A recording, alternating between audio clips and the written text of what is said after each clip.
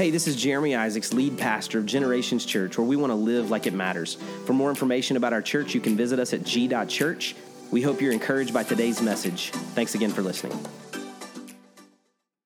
How we doing? We good? We good, man? You guys sounded great today, and I'm thankful for your worship. If you're in the room, there's something special about worshiping together in the room, and man, if you've attended here for more than the last 30 minutes, you've probably heard me say that, but I love it. And I'm so thankful for you doing that and just participating. And I hope that you don't just come and let other people sing, but that you lift up a joyful noise and fill this space with your worship and your praise. There's something powerful there. And welcome to those of you that are watching online today. We always have, throughout any given Sunday weekend, we always have an additional few hundred people that come and gather with us online. So welcome to all of you that are at our beach campuses today and vacations and all that kind of stuff. But we are thankful that you're here.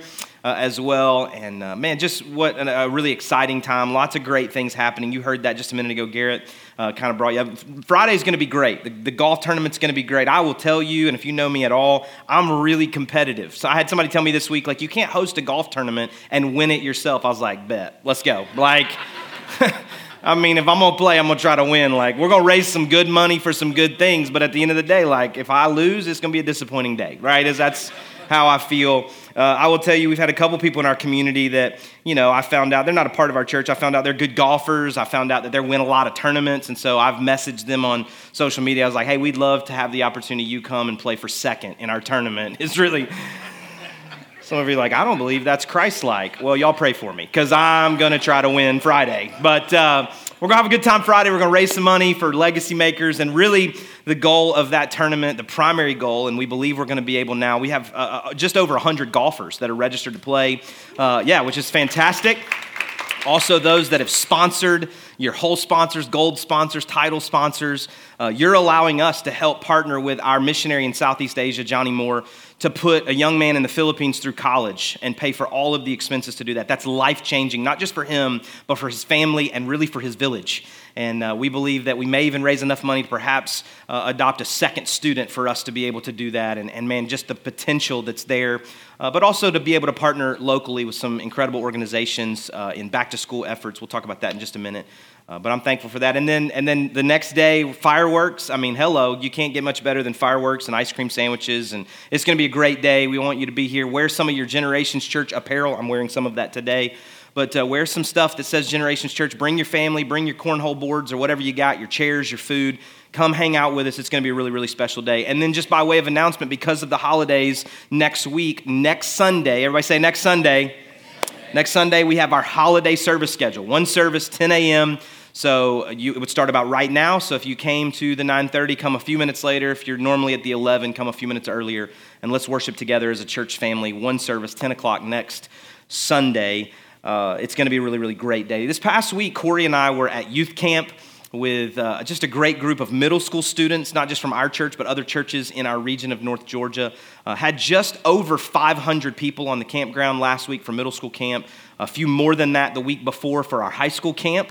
And man, just a great, great experience. Youth camp's something near and dear to our heart, and I loved watching students worshiping and engaging the power of God in the services, but also having a lot of fun during the day and connecting with one another. We have one more week of camp. We have our grade school students that leave tomorrow, so our leaders that are going with them, just be in prayer for them for this final week of youth camp. It's going to be a really, really great week of camp together. Today we're continuing in this series that we started a few weeks ago called Summer Stories. If you remember, at the beginning of June, we jumped in together into looking in the four Gospels, Matthew, Mark, Luke, and John, at summer stories, and those are the parables that Jesus told, the stories Jesus told, to teach us incredible lessons. And we said that there were about 39 parables in the four Gospels. Many of them, or some of them, are repeated through a couple of Gospels, and one of the Gospels has a few less than the others, but I mean, just if you take them all together, they teach great stories for all of us. And really parables were Jesus using something to couch this larger truth that he was trying to teach. And that's really what's going to happen again today. So if you got a Bible, I'd love for you to go with me to Luke chapter 10. This is the story that we're going to unpack is one that you may be familiar with. But before we get to that parable, I want to set up the story. I want to tell you what Jesus was having a conversation about that really led him to this parable. This is what it says beginning in verse 25 of Luke 10. It says, on one occasion, an expert in the law stood up to test Jesus. Teacher, he asked, what must I do to inherit eternal life? What is written in the law? Jesus replied. How do you read it? He answered, love the Lord your God with all your heart, with all your soul, with all your strength, and with all your mind, and love your neighbor as yourself. You have answered correctly, Jesus replied. Do this and you will live. Do this and you will live. Now, this is often referred to as the great commandment, right? The greatest commandment. When you boil it all down, like if you were to take all the laws of the Old Testament, all of the things that you could be commanded to do, how do you really encapsulate all of those things into a single idea, a single mantra, a single commandment for us to live by? And this expert in the law comes to Jesus, and he's testing Jesus, right? Which never turns out good for us if we're trying to do that necessarily, but he's testing Jesus, trying to say, hey, how do you take, if you were to eliminate all those other laws, like you might be a heretic, but if you were to put one over the other, then you might be something of a false teacher. And so Jesus puts it back on him, right? Jesus does what Jesus tends to do. Instead of answering the question just straightforward, he says to the man, he says, well, you asked the question, why don't you give the answer? What do you say? How do you read the law? And the man responds by encapsulating what's found in the book of Deuteronomy, found in other places in the gospel accounts of this. And he puts all of these things together and he says, hey, love the Lord your God with all your heart, soul, mind, strength, and love your neighbor as yourself. And Jesus says, hey, you got it. Why'd you ask the question? You know the truth. Just go and do that. Well, it could be interpreted that this guy's trying to get a good deal. Anybody like to get a good deal, right? When I walk into a store, I don't normally hang out near the front because the sale rack, the clearance rack is in the back. Right? And so I walk in, and I don't know how you shop. You know, Corey can kind of walk through all the aisles, all the parts of the store. She can put 11 things in the buggy and get to the counter and check out with none of them because she's changed her mind by the end. For me, I walk in, I can look from, I don't know, let's say 50 feet away and tell you if I'm going to buy anything. I can just be like, yeah, I have all of those colors. Like, I don't need that, right? So, but I'm looking for a good deal. And it doesn't really matter how good a deal. If it's a deal, I feel like I'm getting a deal, then I feel like, okay, this is going to be a good day. So I'll walk in and it might say, you know, used to be $12, now $11.99. I'm like, well, you know, I got to save that penny where I can save it. You know what I'm saying? Like, I'm looking for a good deal. And I kind of read this, and maybe this is unfair, I kind of read this as how this man is coming to Jesus. He's saying, hey, listen, like, what's kind of the bottom line? Like, if we boil it all down to it, like, can you give me a good deal? Like, what's the bottom level here? Like, what do I have to do of all the things? Like, what do I have to do to get into heaven? Like, to inherit eternal life, like, what's that thing that I need to make sure I check that box? Like, all the other things, I'm going to wrestle with those. I'm going to work on those. But, like, if we really kind of get to it, like, what's the passing grade? And Jesus responds back just what we said. He said, hey, why don't you tell me? What do you think it is? And he answers correctly. Love the Lord your God with all your heart, soul, mind, strength, and love your neighbor as yourself. And Jesus is like, yeah, you got it. Just go do that, as if that's an easy thing. Like, if you just love God with everything you are, don't miss even 1 percentage point of that. Don't save the penny. Like, just love him with all that you are. And at the same time, love your neighbor as yourself. Just go do those things. It's like, all right, I got it. Well, then we jump into this parable because the man decides, and I don't know how long it is. It doesn't tell us exactly. Like, it doesn't tell us that the man stood there for 5 minutes contemplating. It could have been later. It could have been Jesus did something else, told something else. There was a lot of other conversation. And he's like, okay, well, let's see. Like, if I can't keep that, because this is how we read it. Like, if I can't keep that, then what else should I do? So let's continue reading in verse 29. But he wanted to justify himself. He wanted Jesus to know, like, okay, well, like, I'm working on loving the Lord with all my heart, soul, mind, and strength, and my neighbor as myself. So, like, trying to justify himself, trying to make sure that Jesus and everybody around him, maybe who were his neighbors, that he hadn't done a great job loving them, like, to justify himself, he asked Jesus this question. Okay, well, who is my neighbor? Like, if I got to love my neighbor as myself, who am I supposed to love? And in reply, Jesus said, a man was going from Jerusalem to Jericho when he was attacked by robbers. They stripped him of his clothes, beat him, and went away, leaving him half dead. A priest happened to go down the same road, and when he saw him, he passed by on the other side. So too, a Levite, when he came to the place and saw him, passed by on the other side. But a Samaritan, as he traveled, came where the man was, and when he saw him, he took pity on him. He went to him and bandaged his wounds, pouring on oil and wine, and then he put the man on his own donkey, brought him to an inn, and took care of him.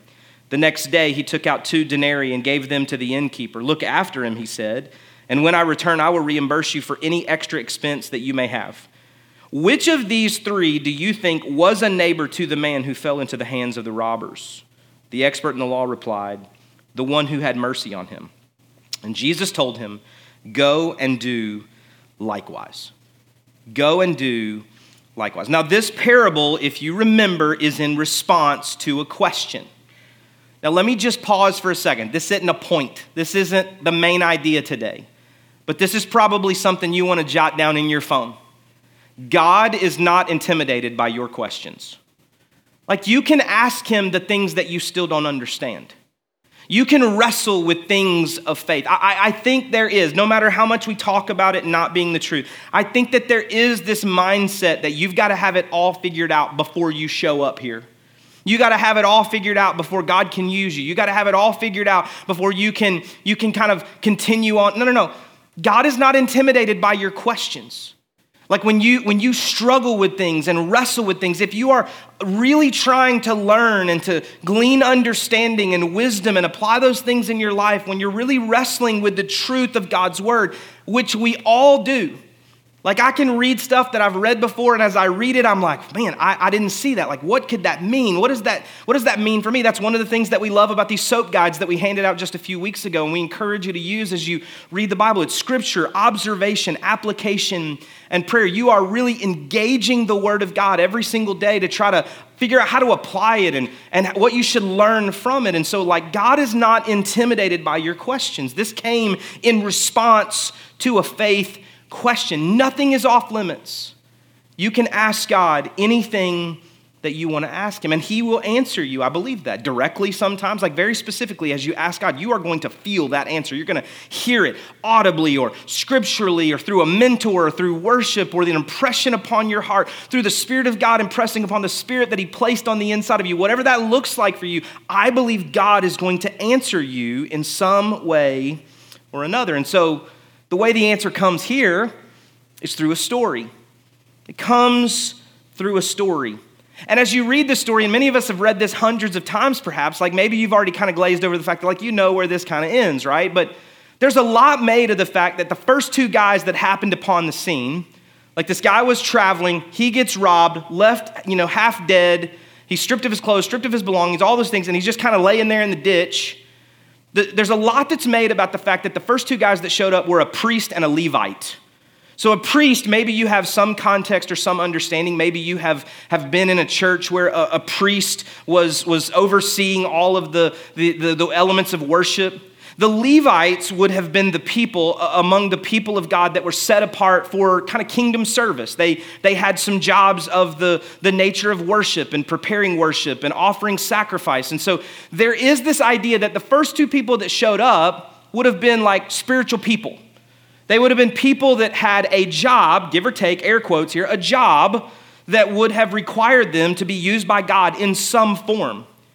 And so I do think it's important that this is a story that Jesus made up to tell us a larger truth.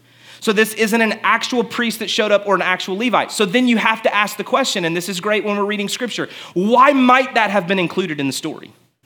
If it's a story that Jesus is making up to tell us a larger truth, why might he have included a priest and a Levite as the two individuals that happened upon the scene first but didn't respond in the merciful way? Because I think as we read through this story, he wanted us to understand that loving your neighbor can't just be your job. It has to be a natural response of your heart. Like loving your neighbor can't just be like, oh, well, I'm a Christian. Oh, I serve on the G team. I'm an elder. I give. I'm a G group leader. I'm on staff at a church. It can't just be that you respond because it's your job. What he's saying here is this is not something that they did because it was like a part of the form of their life and the rhythm and ritual of their life. It actually reveals that their heart was about something else. But the response of the third man, the Samaritan, and you're like, well, why is it important that it's a Samaritan? And maybe you fully understand this. I'm going to use language here that may seem like incendiary, and I don't mean it. If this story was placed in the 1950s in the South, this would be a black man on the road and a white man that stops. Like the Jewish people, the Hebrew people, the Samaritan people, they were culturally at war with one another. They hated one another to their very core.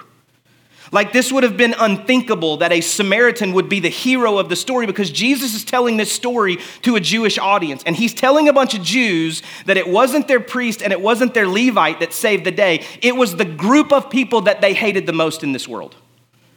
And he's saying, hey, if a Samaritan's heart is in the right place, God can use them too. Like it was an affront to what they believed to be right in the world, which Jesus always tended to do. And so he says, hey, the Samaritan, he actually responds. And if you go all the way to the end, he said, who was the neighbor? And the expert in the law said to him, he said, it was the one who showed mercy. And so I want to spend the remainder of our time today looking at what I believe Christ lays out for us in this story about what it means to be a good neighbor. Right? This is not a State Farm commercial. But what it means, some of you won't get that. That's okay. It's all right. It wasn't really funny. But what does it mean to be a good neighbor? We got 3 truths about being a good neighbor. Here's the first one. Neighboring should affect your heart. Neighboring should affect your heart. What we read is it says this, a Samaritan, as he traveled, came where the man was, and when he saw him, he took pity on him.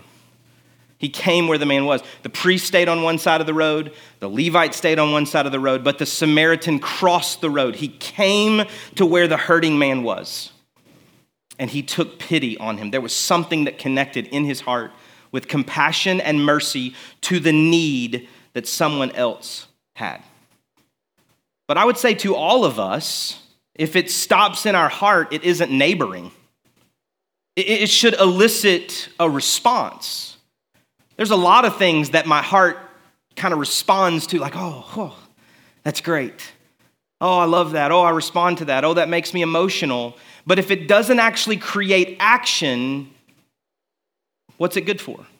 When the emotion leaves, when that fleeting moment leaves, nothing has changed about the circumstance and the situation. Good neighboring should affect your heart. I want to say something here for any of you that haven't been living under a rock for the last 48 hours. In the news cycle over the last few days, you've seen that the Supreme Court made a decision on Friday or late in the week to make a change and to overturn, as it's been kind of presented, overturn Roe versus Wade. Now, hold on. We're gonna clap. Here's what I want you to know. I, as a pastor, I believe in the right to life. I do. But I also know that there are people that are a part of our church that interpret this issue in a different way. Every single person that I know, and I don't know a lot of people, but every single person that I know, when they view this issue, they don't view it in the way that the media has tried to put in the extreme margins. Nobody's trying to kill babies, and nobody's necessarily trying to take away choice. It's ultimately trying to navigate this issue. Here's what I want you to hear from my heart. I believe that God has a purpose for every life, and that in ways far beyond my understanding, he has purpose even for babies before they're in their mother's womb. That's what I read as I read Scripture. My faith compels me to believe that life comes from God, and so I was encouraged by the Supreme Court's decision. But I also know that this decision comes with a lot of emotions, because there are probably people in this room who have been directly affected by abortion. And so when you see this decision, it weighs on you in a way that other people in this room cannot understand. They can't fathom. I was reminded of this quote even this morning. For every complex problem, there's an answer that's clear, simple, and probably wrong. All of us, as we navigate this, have to make sure that we refrain from making this an issue or a platform and be reminded that it's people and names. It's children and it's women and it's families and it's people. But there is truth. And so as I look to truth, what I'm reminded of is what I believe is that God is the originator of life. And so over the last few days, I've kind of pushed back from social media because it's gotten very, very toxic. Very toxic. The first characteristic of an overly anxious society, which I believe is what classifies how we are living right now, is reactivity. Everyone reacts immediately to whatever is in front of them without pausing to give consideration to their words. And I'm just as guilty of that. And so I've been careful what to say and what not to say, because I recognize that there are people that are affected by both sides of this issue. And so as I think about that and I try to dig in and say, what would Jesus say? What would Jesus do? What is good neighboring today in light of this issue? How did Jesus respond to the cultural narratives of the day? And how did he respond to political oppression, which is what they lived under? And how did he respond to things that were taking place that he completely disagreed with, it would seem, based on the truth and reality and the narrative of the gospel? It breaks my heart when I recognize that some women both before now and maybe even to this day, see abortion as their only option. It breaks my heart. I also know that there are couples who cannot have children through no fault of their own and would love the opportunity to adopt these beautiful babies. And yet it may be cost prohibitive for them to do so because it's now $30,000, $40,000, $50,000 for some domestic adoptions. Like, that's heartbreaking to me that we can't find a way to figure out how these two things can become something that works together.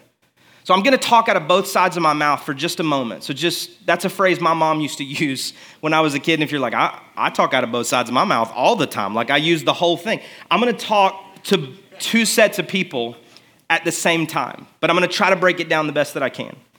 First, I want to speak to the church. And if you're in the room, I include you in this today. I want to speak to the church. We got to step up. We got to step up. We can't just have an opinion. It has to move our heart to action. We need to support women and young couples who may feel alone and unsure about what to do. We need to increase our support for medical ministries and nonprofits to provide increased care for these women. We've got to cross the street, get off Facebook, lead with our heart, put a face and a name with what other people are trying to make an issue. We got to step up. We got to do a work. We got to do a job. We've got to be the hands and feet of Jesus to the very best of our ability to do so. Now, let me address those outside the church for a moment. All right? Because there is a narrative that persists right now that the church is just making this an issue. That we only care about winning in elections, or we only care about the Supreme Court. And I don't think that's entirely true, because there will be those who continue to chastise the church and accuse us of not doing anything. And I want to show you a graphic that I ran on from Barna Research. Maybe you've seen something similar, but you have practicing Christians at the top. So we're going to call that the church. And you have all adults in society.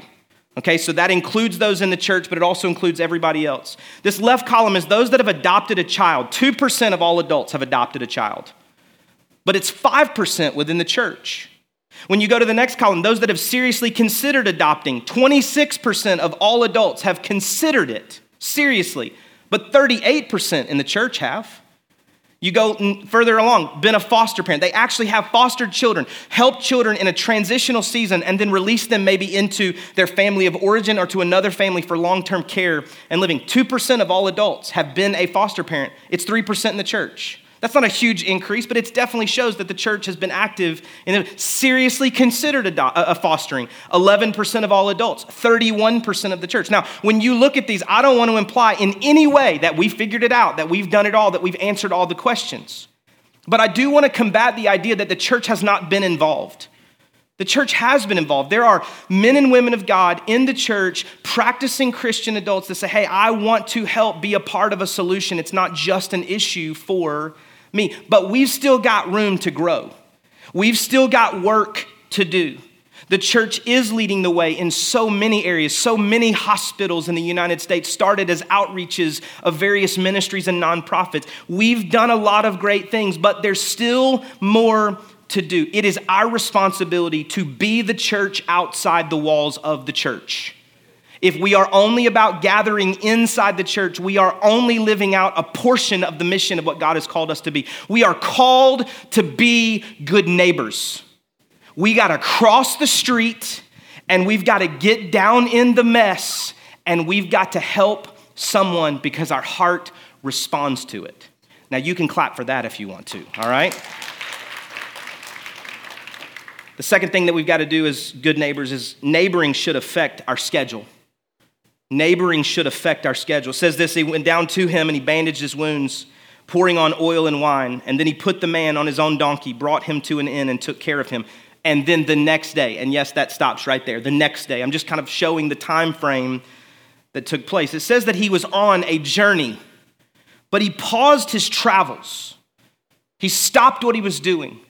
He stopped his journey to engage this guy and try to do something for him. And he took his time engaging this guy.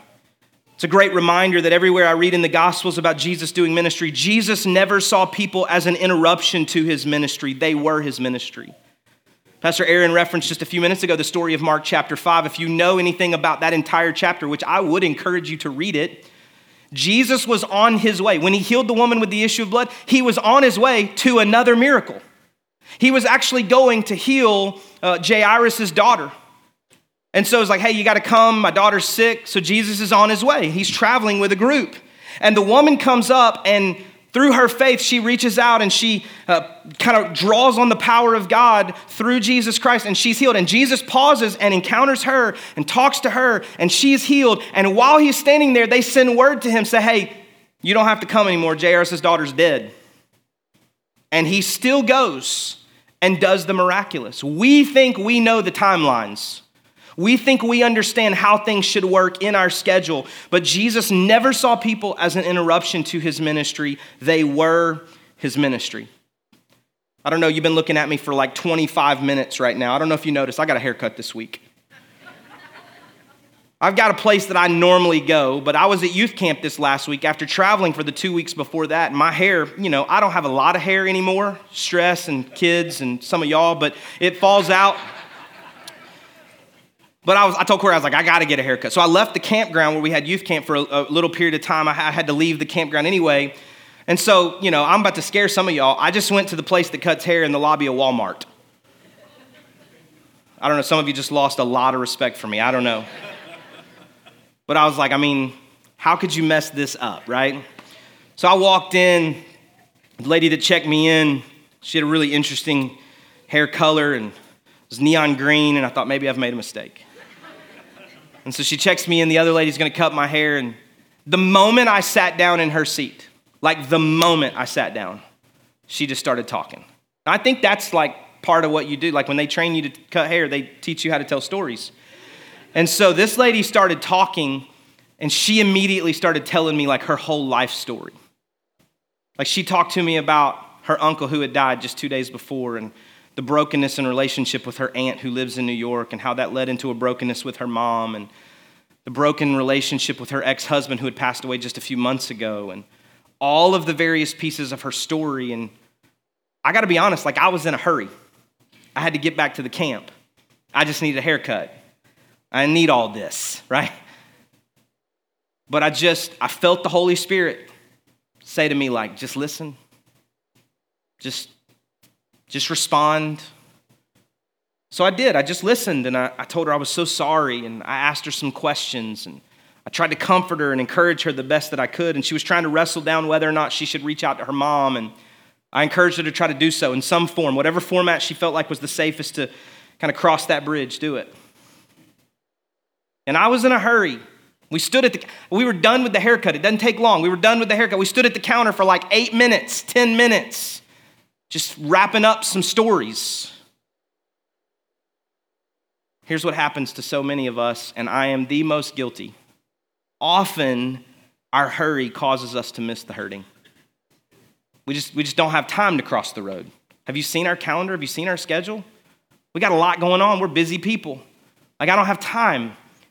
We're in such a hurry that we miss someone who's hurting right behind our chair. Right next to our desk, right across the street in the cul-de-sac. Our hurry causes us to miss the hurting. And I think part of being a good neighbor is just slowing down and listening. And when you do, I think you'll be amazed at what you hear. Here's the third thing as it relates to being a good neighbor. Neighboring should affect your wallet. Some of you are like, I was fine until that. Like, don't be touching my wallet. I'm not going to touch it. The Lord is. Neighboring should affect your wallet. It says the next day he took out 2 denarii. That's the currency. He gave them to the innkeeper. Look after him, he said, and when I return, I will reimburse you for any extra expense that you may have. Scripture tells us that where your treasure is, there your heart is. And if I can indict myself, maybe you would find some truth in this for your life. I often care until it costs me something. I care right up until the point that it actually costs me something. But it should affect our wallet. You heard a few things just a few minutes ago, and you're like, oh, those are just the announcements they make a lot. No. Like July 14th, we want you to come give blood. Like, that's not really about your treasure. That's actually about your heart, what flows through your heart. Like, come give us some of that, right? Like, sign up for the blood drive. Help people that are sick. When you give 1 pint of blood, 3 people's lives are impacted. It affects you. It's going to take a little time.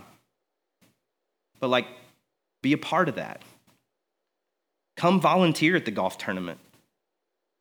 Our legacy makers are making an impact locally and globally throughout the year. And when you give financially, you're helping us through Give a Kid a Chance for back-to-school supplies for kids and families that cannot afford it. You're helping us through the golf tournament and other efforts like that to help this young man in the Philippines literally change the trajectory of his life, his family, and his village. And we get to play golf and do that. Give money, sponsor. We're making a difference financially where we put our wallets, our money, our treasure into action. We have an ongoing partnership with the Cherokee Family Violence Center where we are helping women who have been or are coming out of abusive relationships for them and their children to have transitional housing, a place to live, supplying them with microwaves and vacuum cleaners and clothes and school supplies and saying, hey, we want to help you to get out of something that was hurting you, to find a life that helps you. Good neighboring should affect our wallet. What if what God has given to you is meant to actually flow through you?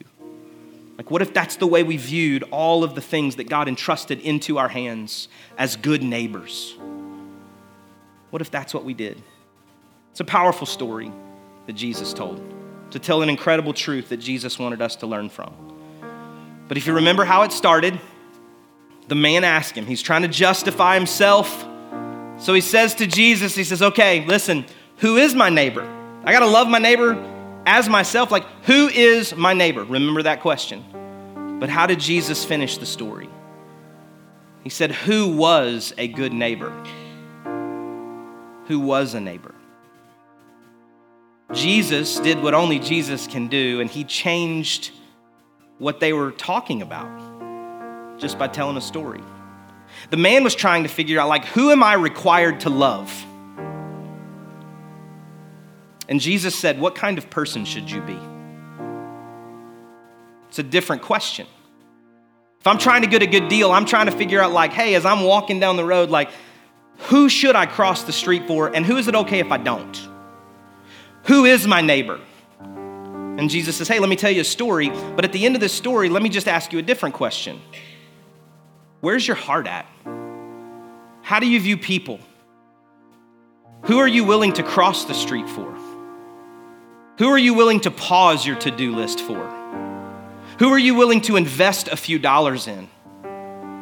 Like, who are you trying to become? What story are you trying to tell? What character and nature that I have are you trying to reflect in the way that you do life? Are people in need thankful that you walk by? Because you stop? Because you encounter them? Because you make a difference? And I know, I get it. I know right now you're thinking, but like, I can't do everything. Like, there is a limit to my time and my talent and my treasure. There is a limit to those things, right? I can't do everything. In a totally different context, Pastor Andy Stanley made this comment, this quote, he's quoted it a number of different times. He says, do for one what you wish you could do for everyone. Like, just start with the guy that's gonna ask you for money on the way to lunch today. And I know you're like, well, what if he uses it for drugs? What I'm responsible for is my response. Just start with the guy that you know that lives across the street who's hurting right now. You kind of heard it through the grapevine. Like, what is my response to that guy? Like, who is my neighbor? Who am I supposed to love? What's the best deal I can get in this thing? No. Who am I becoming? What is the motivation of my heart? Who can I care for? Not who should I care for. Who can I go out of my way and express the love of God to? I'm just going to start with one. And if I take one and you take one and you take one and you take, and together we actually make a tangible difference in the people right outside the walls of this church. You don't think that this community improves and more people are modeling the love of God to those who are hurting and in need? It would make a difference. It would make a difference. Who was a neighbor? I would hope if I was standing in that circle, I could raise my hand and go, I am. I want to be. Trust me with it. Put hurting people along my path. I'll stop I'll help. I'll cross the road. I'll be motivated by compassion and mercy and love because it's what was extended to me. It's what was extended to me. I'm going to ask you right where you're at just to bow your head and close your eyes just for a moment. Nobody looking around. If you would say to me, Jeremy, for me, I know I'm not in a relationship with Jesus Christ. You talk about Jesus and love and forgiveness and mercy. I need to receive that from him today. I'm a sinner in need of a Savior. If that's you and you want it to change today, would you just lift your hand right where you're at? I want to pray for you. Thank you so much. You can put it right down. Thank you so much. Put it right down. Now, if you'd say to me, Jeremy, for me, I want to be a good neighbor. I want to do what it looks like to model what Jesus was teaching us, and I want to be a better neighbor to those in need. If that's you, would you just lift your hand? You can put it right down. God, we thank you so much. We thank you for life change. We thank you for those who've made decisions today to follow you and enter into relationship with you. God, we thank you that you forgive sins and you restore things back to life that once were left for dead. So God, we thank you for the work that you're doing right now, the hands that were lifted in this place. God, I thank you for that. Those that are watching online that have made that decision today, God, we thank you for that. And God, now I pray for every hand that was lifted to say, I want to be a good neighbor. I want to be the kind of person that crosses the road. God, help us to do that, to model that, to point people to you in the way that we serve as we give a cup of cold water in your name, that they would see you and glorify our Father in heaven. Don't let us be too busy. Connect it to our hearts. Let us pause our schedule. It's not an interruption. It is life. It is ministry. God, let us invest our resources into solving these problems and to help these people as best we can. And so, God, we thank you for that. And God, now I pray specifically for the issue we discussed related to Roe versus Wade and abortion and the people that are impacted by this decision. I pray for every woman right now who's contemplating abortion, that they would find hope in the midst of that struggle and that hopelessness. God, let the church rise up. Let this be the finest hour for the church in the history of mankind. Let us continue to do what we've been doing, but let us do it even greater than we ever have before. Let us love well. Let us represent you. God, let us tame our tongues and speak life everywhere that we can. And God, I pray for every person who may have had an abortion in the past. God, I pray right now that they would not feel shame or guilt, but that God, they would find the forgiveness and love of the Savior, and that God, they would be able to navigate these days in the freedom that's available to them through Jesus Christ. God, help us as the church, a part of the Big C church, to shine light in the darkness. And where others are trying to use narrative to create division, let us, the church, be one. It's what you prayed for us. Let us be united around the gospel and the kingdom and nothing else. Seek first your kingdom and your righteousness, God, and let all the other things pass away. God, we thank you for what you're doing in the earth today as you see the church pursuing you with a greater sense of passion than ever before. God, let us see people, names, and stories and not buy into narratives of issues. God, let us be light. In Jesus' name we pray. And everybody said, amen. Thanks again for listening. If today's message was an encouragement to you, we invite you to share it with your friends and family. Maybe subscribe, rate, and review the podcast. It just helps us spread the word about what God's doing here at Generations Church. For more information about the church, visit us at g.church. Have a great day, and God bless.